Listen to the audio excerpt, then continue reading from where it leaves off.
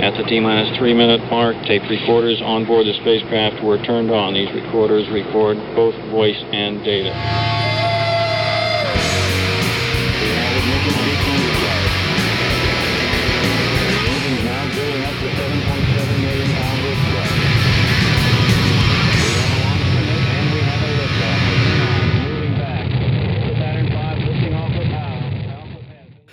This is WOMM LP operating out of Burlington, Vermont, 105.9 The Radiator. Good evening, it's The Rocket Shop. I'm your host, Tom Proctor, and with me tonight is Spatula. Hello. Hey. How is everyone today? Pretty good. Excellent. Good to be here. Yeah, I'm glad you guys came into the studio. Excited to talk to you, but we do like to kick it off with a song. So what have you got for us first? This one's called Silk Road. All right.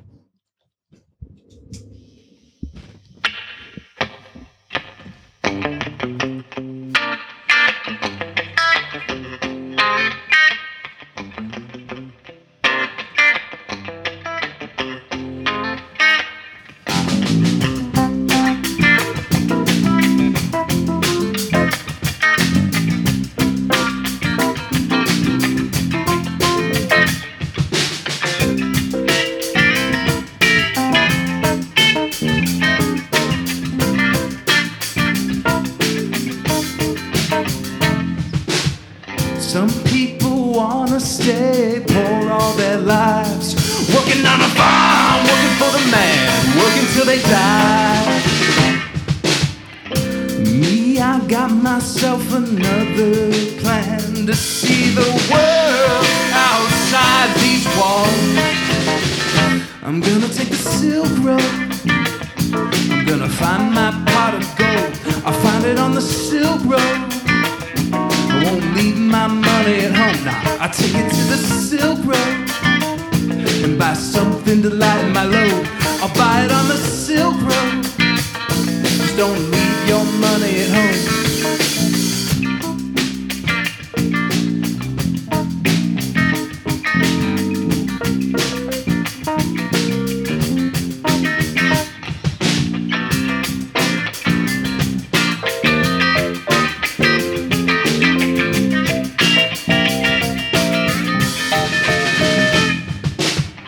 It takes some money to make some money. Takes a little cash, takes a little flash to make a little stash.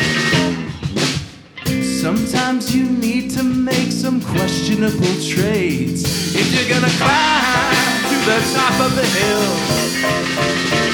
You better take the Silk Road.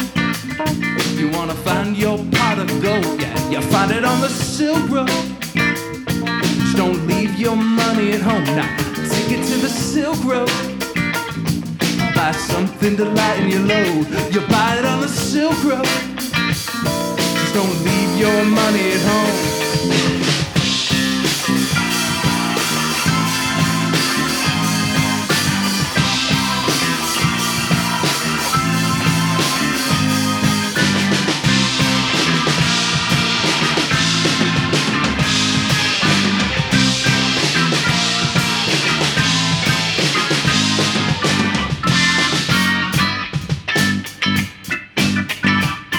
Hey!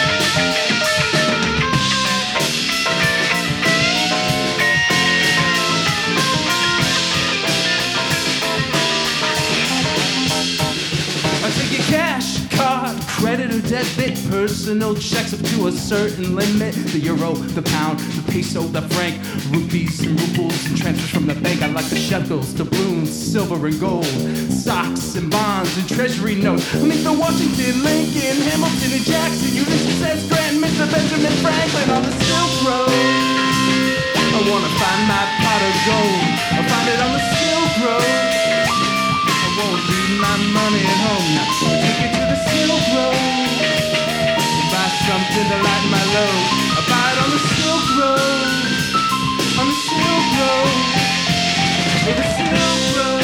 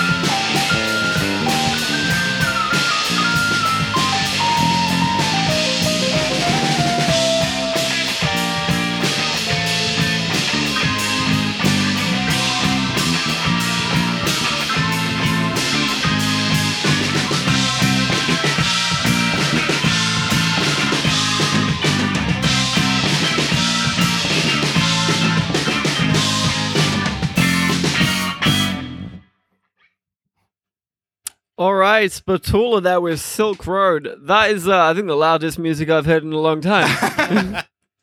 Thank you. You're welcome. I think you're the first full band we've had in here since COVID, so Oh, wow. it's not something I've been used to, It's really quiet.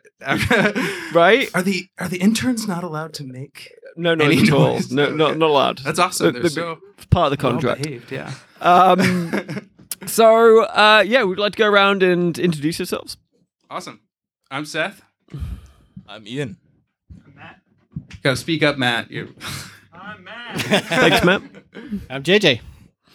Well, You're Spatula. lovely to have you in the studio.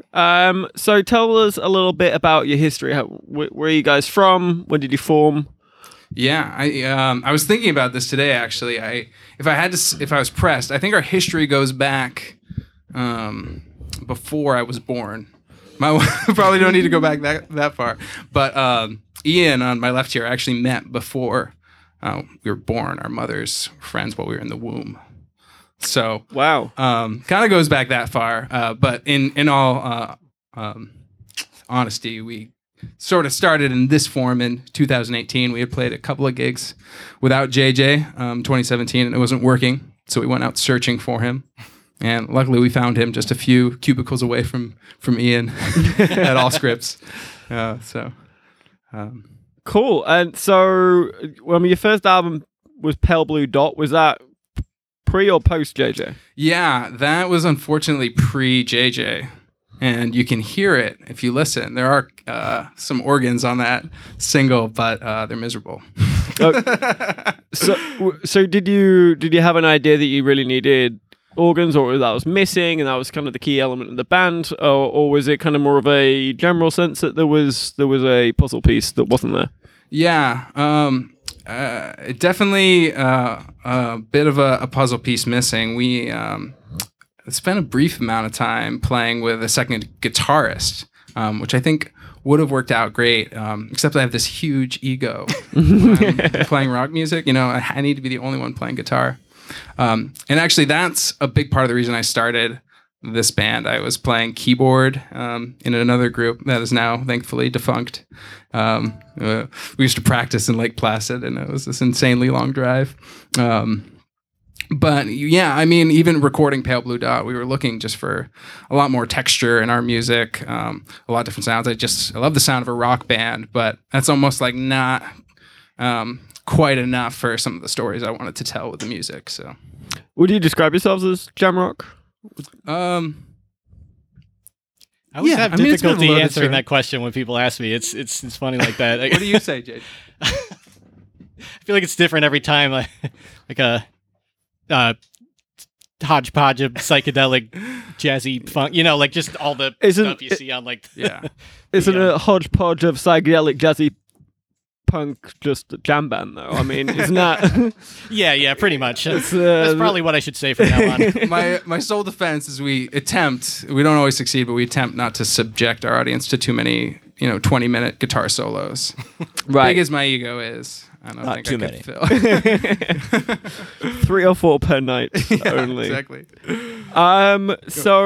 So after Pale Blue Dot, obviously you felt there was something missing, and you've come out with the second album this past summer, or did it come out a little bit later than that? Officially, the release is today. It's today. Today, Oh, yeah. congratulations. Yeah, so we took a lot of time off in 2019 to record this. We didn't play nearly as many gigs as we had in the previous year.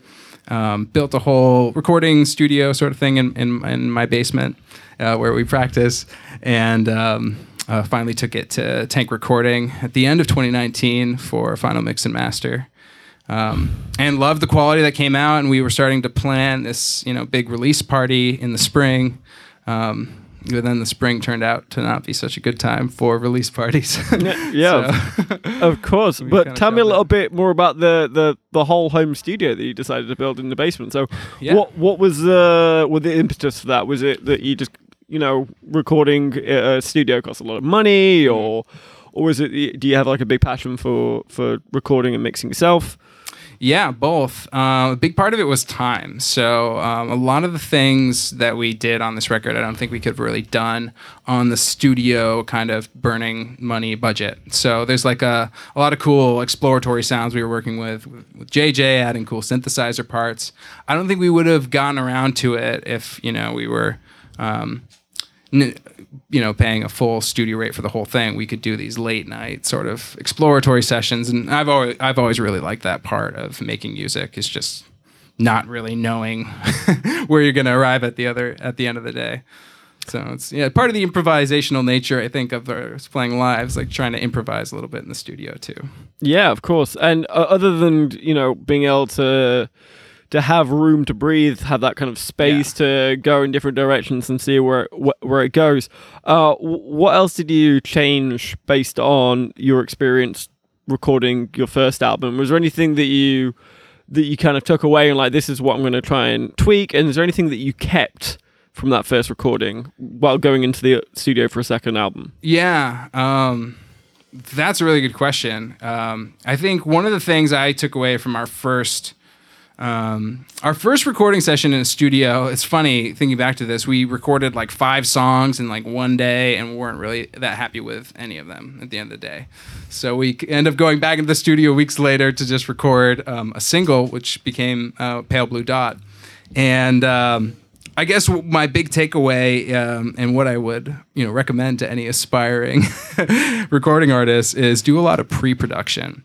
Really, it's one thing to know the song, know the arrangement, know the chords and stuff, but really to know what you're going to play in every single bar and every single sound that you eventually want in the recording. That's a huge step that I think I neglected in the first iteration of our recording life. And when we started to record Spatula, self-titled album, we actually did a ton of like what I would call pre-production. We tried out like 15 different songs, only ended up with 6 at the end of the day, and it really leaned into like what is the specific part that's going to be played, and like even just this 10 seconds of what's the drum fill going to be here, and can it be the same every time? What's the guitar solo going to be, and can it really find its place in the mix? So. That's something, you think you play with the band, you can just show up in the studio and play. But if you haven't really done your homework, then you can waste a lot of time.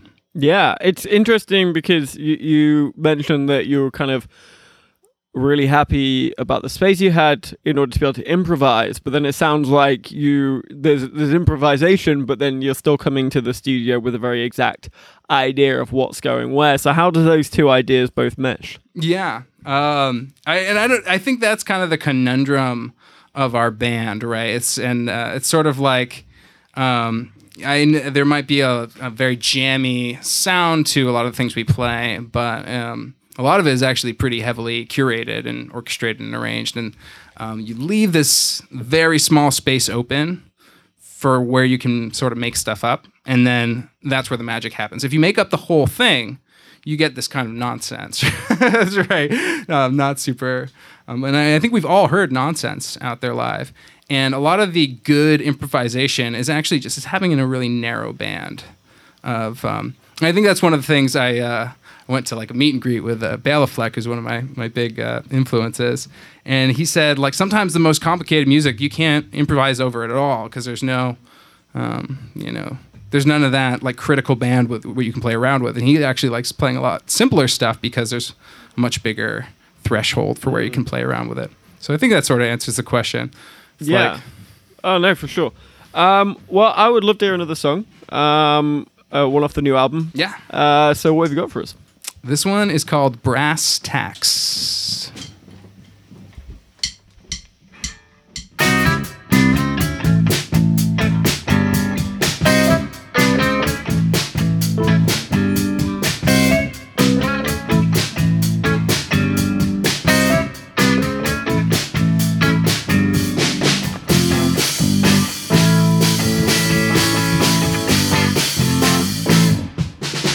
I put my honey pot in my nest egg. Got the bee's knees on my long legs. Had to do it all the hard way, 'cause I'm an average Joe on a Monday. When they ask me why, I don't know what to say. I put my nose to the grindstone and I try and get paid.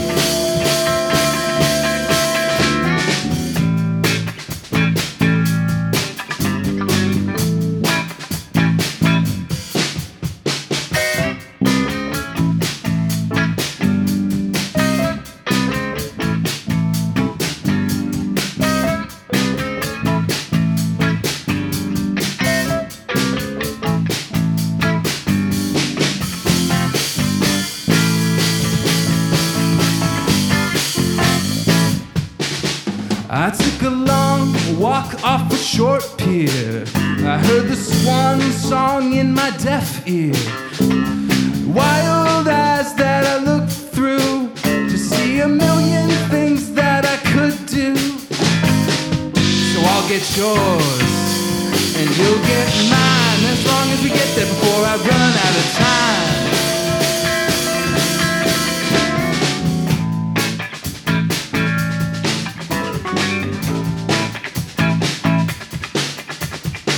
Tell them all that I made some money working for the man. You gotta wear a little shoe shine, honey, when you got a plan. When I finally get down to the brass tacks, I smoke a cigar and I try and relax.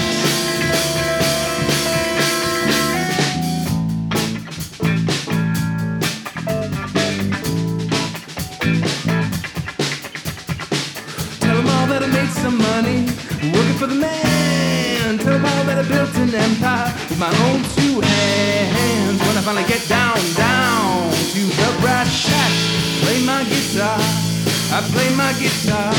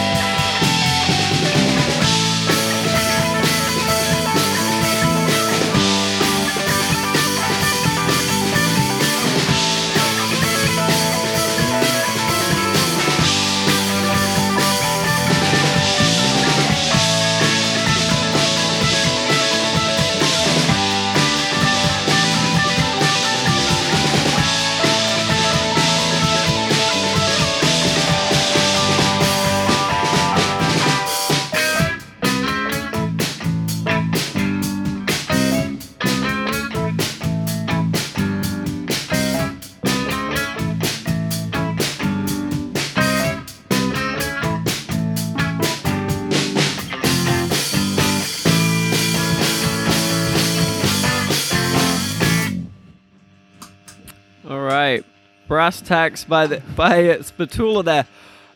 So with the new album, or generally with the songs, do you find yourself looking at a common theme, or is it kind of like a thread of ideas that you kind of building on, or is it more of a mishmash of ideas and events and just thoughts that go through your head?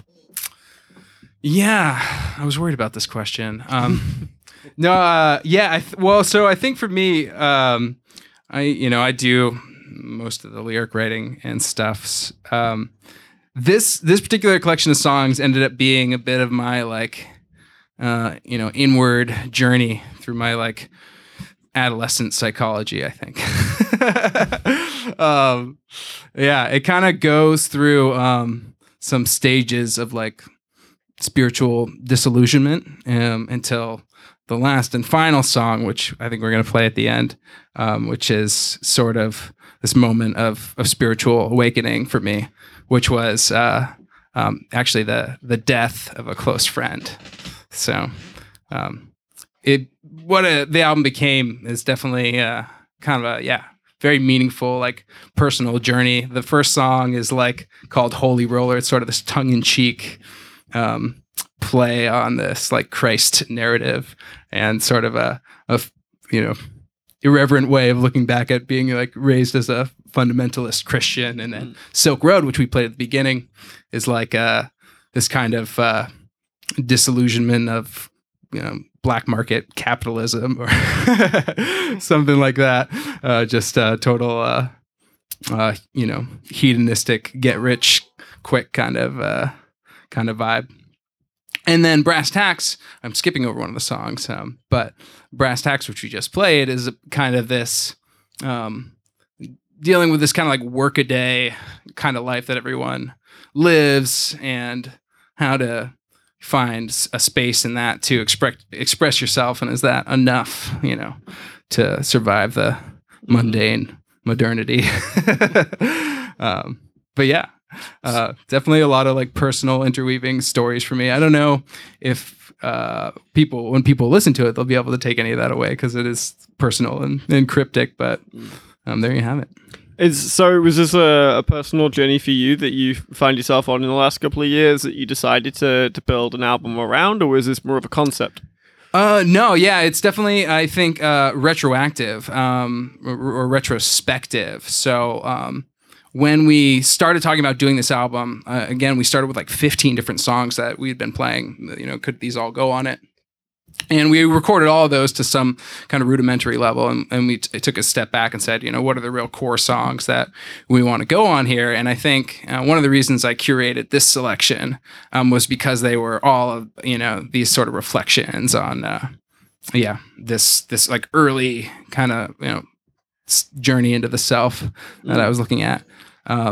Probably the next albums will be about the much cooler stuff that I've gotten into since adolescence. I think a spiritual awakening is pretty cool, if I'm honest with you. So in terms of writing, especially in this last 6 months, year, since COVID, how's that been for you in terms of as a creative, and that kind of goes for the rest of the band as well? Have you found this space to be more useful in terms of your own creative output and your own development, or have you found it suffocating because you've got no to bounce things off people and you don't have that kind of ability to do anything in front of an audience? So just open the floor for this one. Yeah, I guess in the beginning it was really tough because back then everything was just up in the air, what's happening, the shelves are empty, so we kind of took a hiatus from just playing together for a while, but we did try to, in the beginning we really kept up with virtual practice, and that was great, because I think without that I would have lost my mind, or at least lost it a lot quicker. And so that was a great way to kind of flex those muscles. But I think just outside of that, just when you don't have as much of a chance to get out and just stimulate your senses, I guess, I feel like that's sort of made my own creativity shrivel a bit. But I'm not the only person I've heard who said that too. I've heard other folks kind of intimate the same thing. But since then we got back together, and it's a bummer that like we missed a whole summer and couldn't really play gigs. That was pretty brutal. But in lieu of that, we learned a lot of new material, which I also find pretty gratifying. And like you just have like so much stuff that keeps coming out, and it's all great, and love learning it. So yeah, we did try and fun write exercise. a song in total isolation from each other. It's we put it up on YouTube. It's called Isolated Together. And it's a song about trying to cope with the lack of real socialization.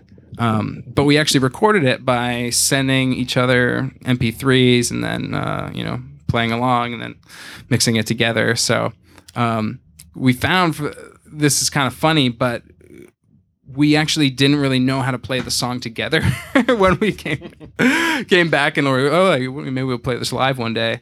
And so that was an interesting thing to learn, that you don't actually without actually being in the same room with the other members, like actually learning the song so you could perform it, doesn't happen as well. Versus just passing around a track and like taking your one take and layering it on top and saying, okay, now I can. It's like almost like a multiple choice test. You like just fill in the bubbles and then you don't have to worry about it anymore. not worry about that subject until the next time I get tested on it. So they're kind of playing off each other and that immediate feedback, and that delayed, or at least the delayed feedback means you're in maybe a different headspace or in a different kind of place for yourself to make music based on that, and I can see it falling apart pretty quickly. Yeah, something about just how memory works too. I feel like that when you record things, you don't feel like you need to store them in your head anymore.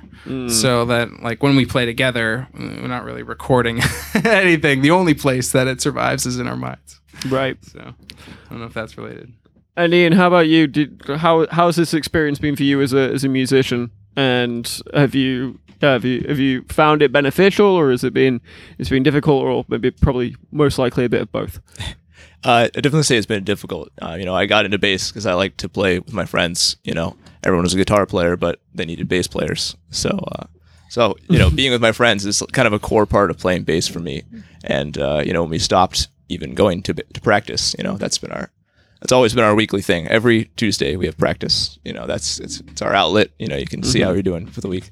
If Seth's got a crazy solo, he's really got something on his mind this week. You can just tell from our weekly band practice. And we took a hiatus for almost 2 months or more there. And it's just weird not to have that, in our life. It's been such an integral part for years.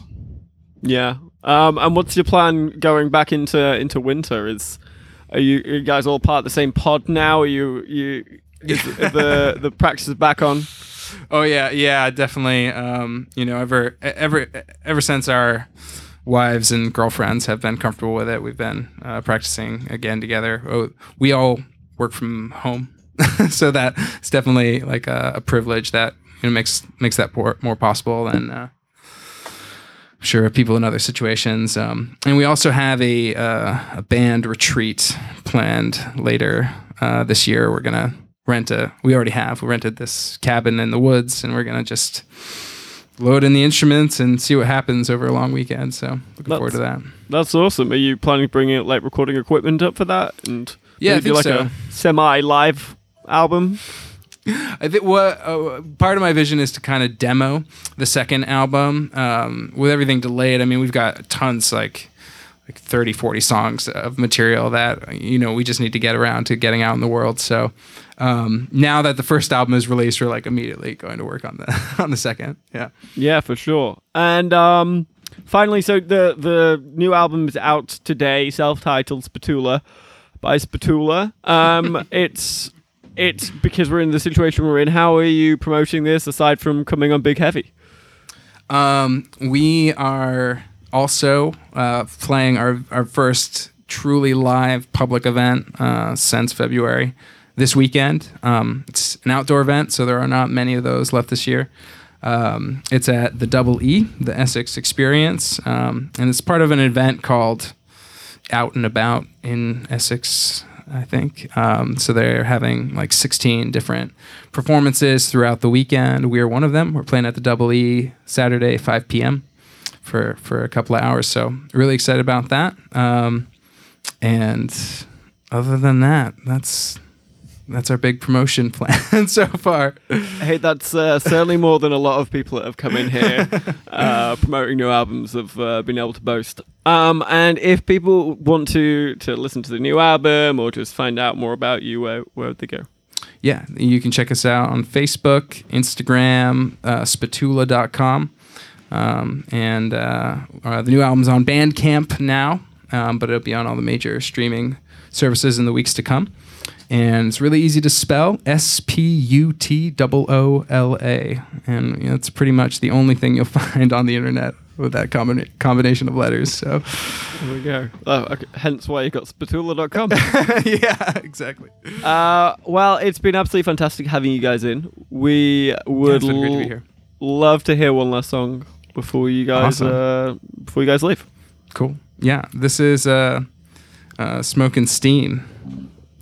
I think I'd like to dedicate this one, even though I wrote about a personal loss that I have. We have a saxophone player we play with named Dan Matlack, and he's going through a family tragedy, and so he couldn't be here today. So I'd just like to dedicate this to Dan, and we're thinking about you, man.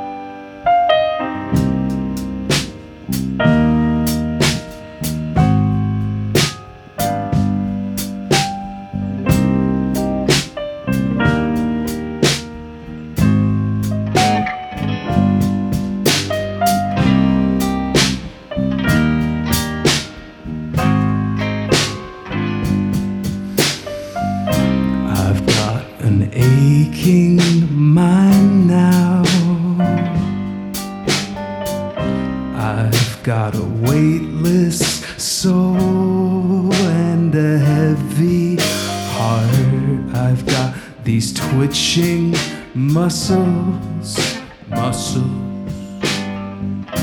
And when they are fatigued, I lay my body down. Then when I wake in the morning, the sun is all ablaze in my weary eyes. I take a breath of the fresh air. A little smoke and steam might clear things out.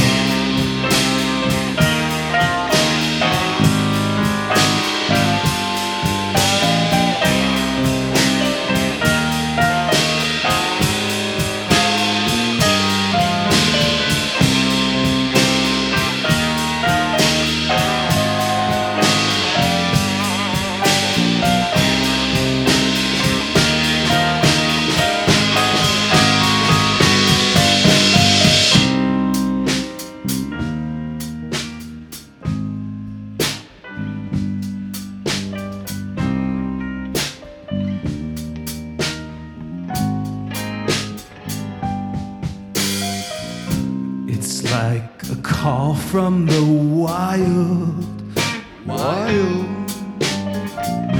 It's like the gospel told from a liar's mouth. In that moment of clarity,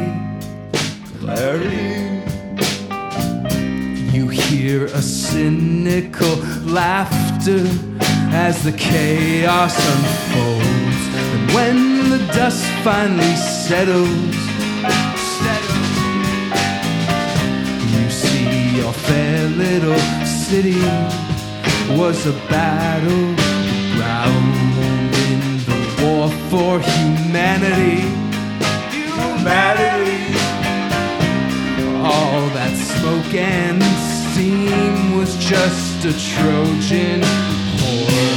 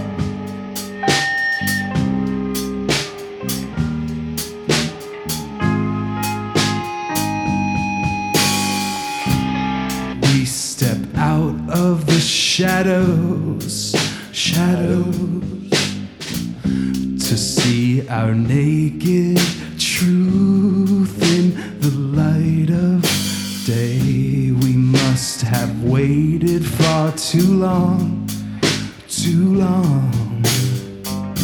'Cause on that misty morn we laid his body down. Thanks for having us, Tom. Oh, no worries. That was Smoke and Steam by Spatula. Thank you guys so much for coming to the studio this evening. Thank you, Tom. Thank you. Yeah, thanks for the opportunity. Next week, come back and listen. We've got Patrick J. Crowley in the studio. That'll be on the Rocket Shop at 8 o'clock. This has been 105.9 The Radiator. It's been the Rocket Shop. I've been your host, Tom Proctor, and good night.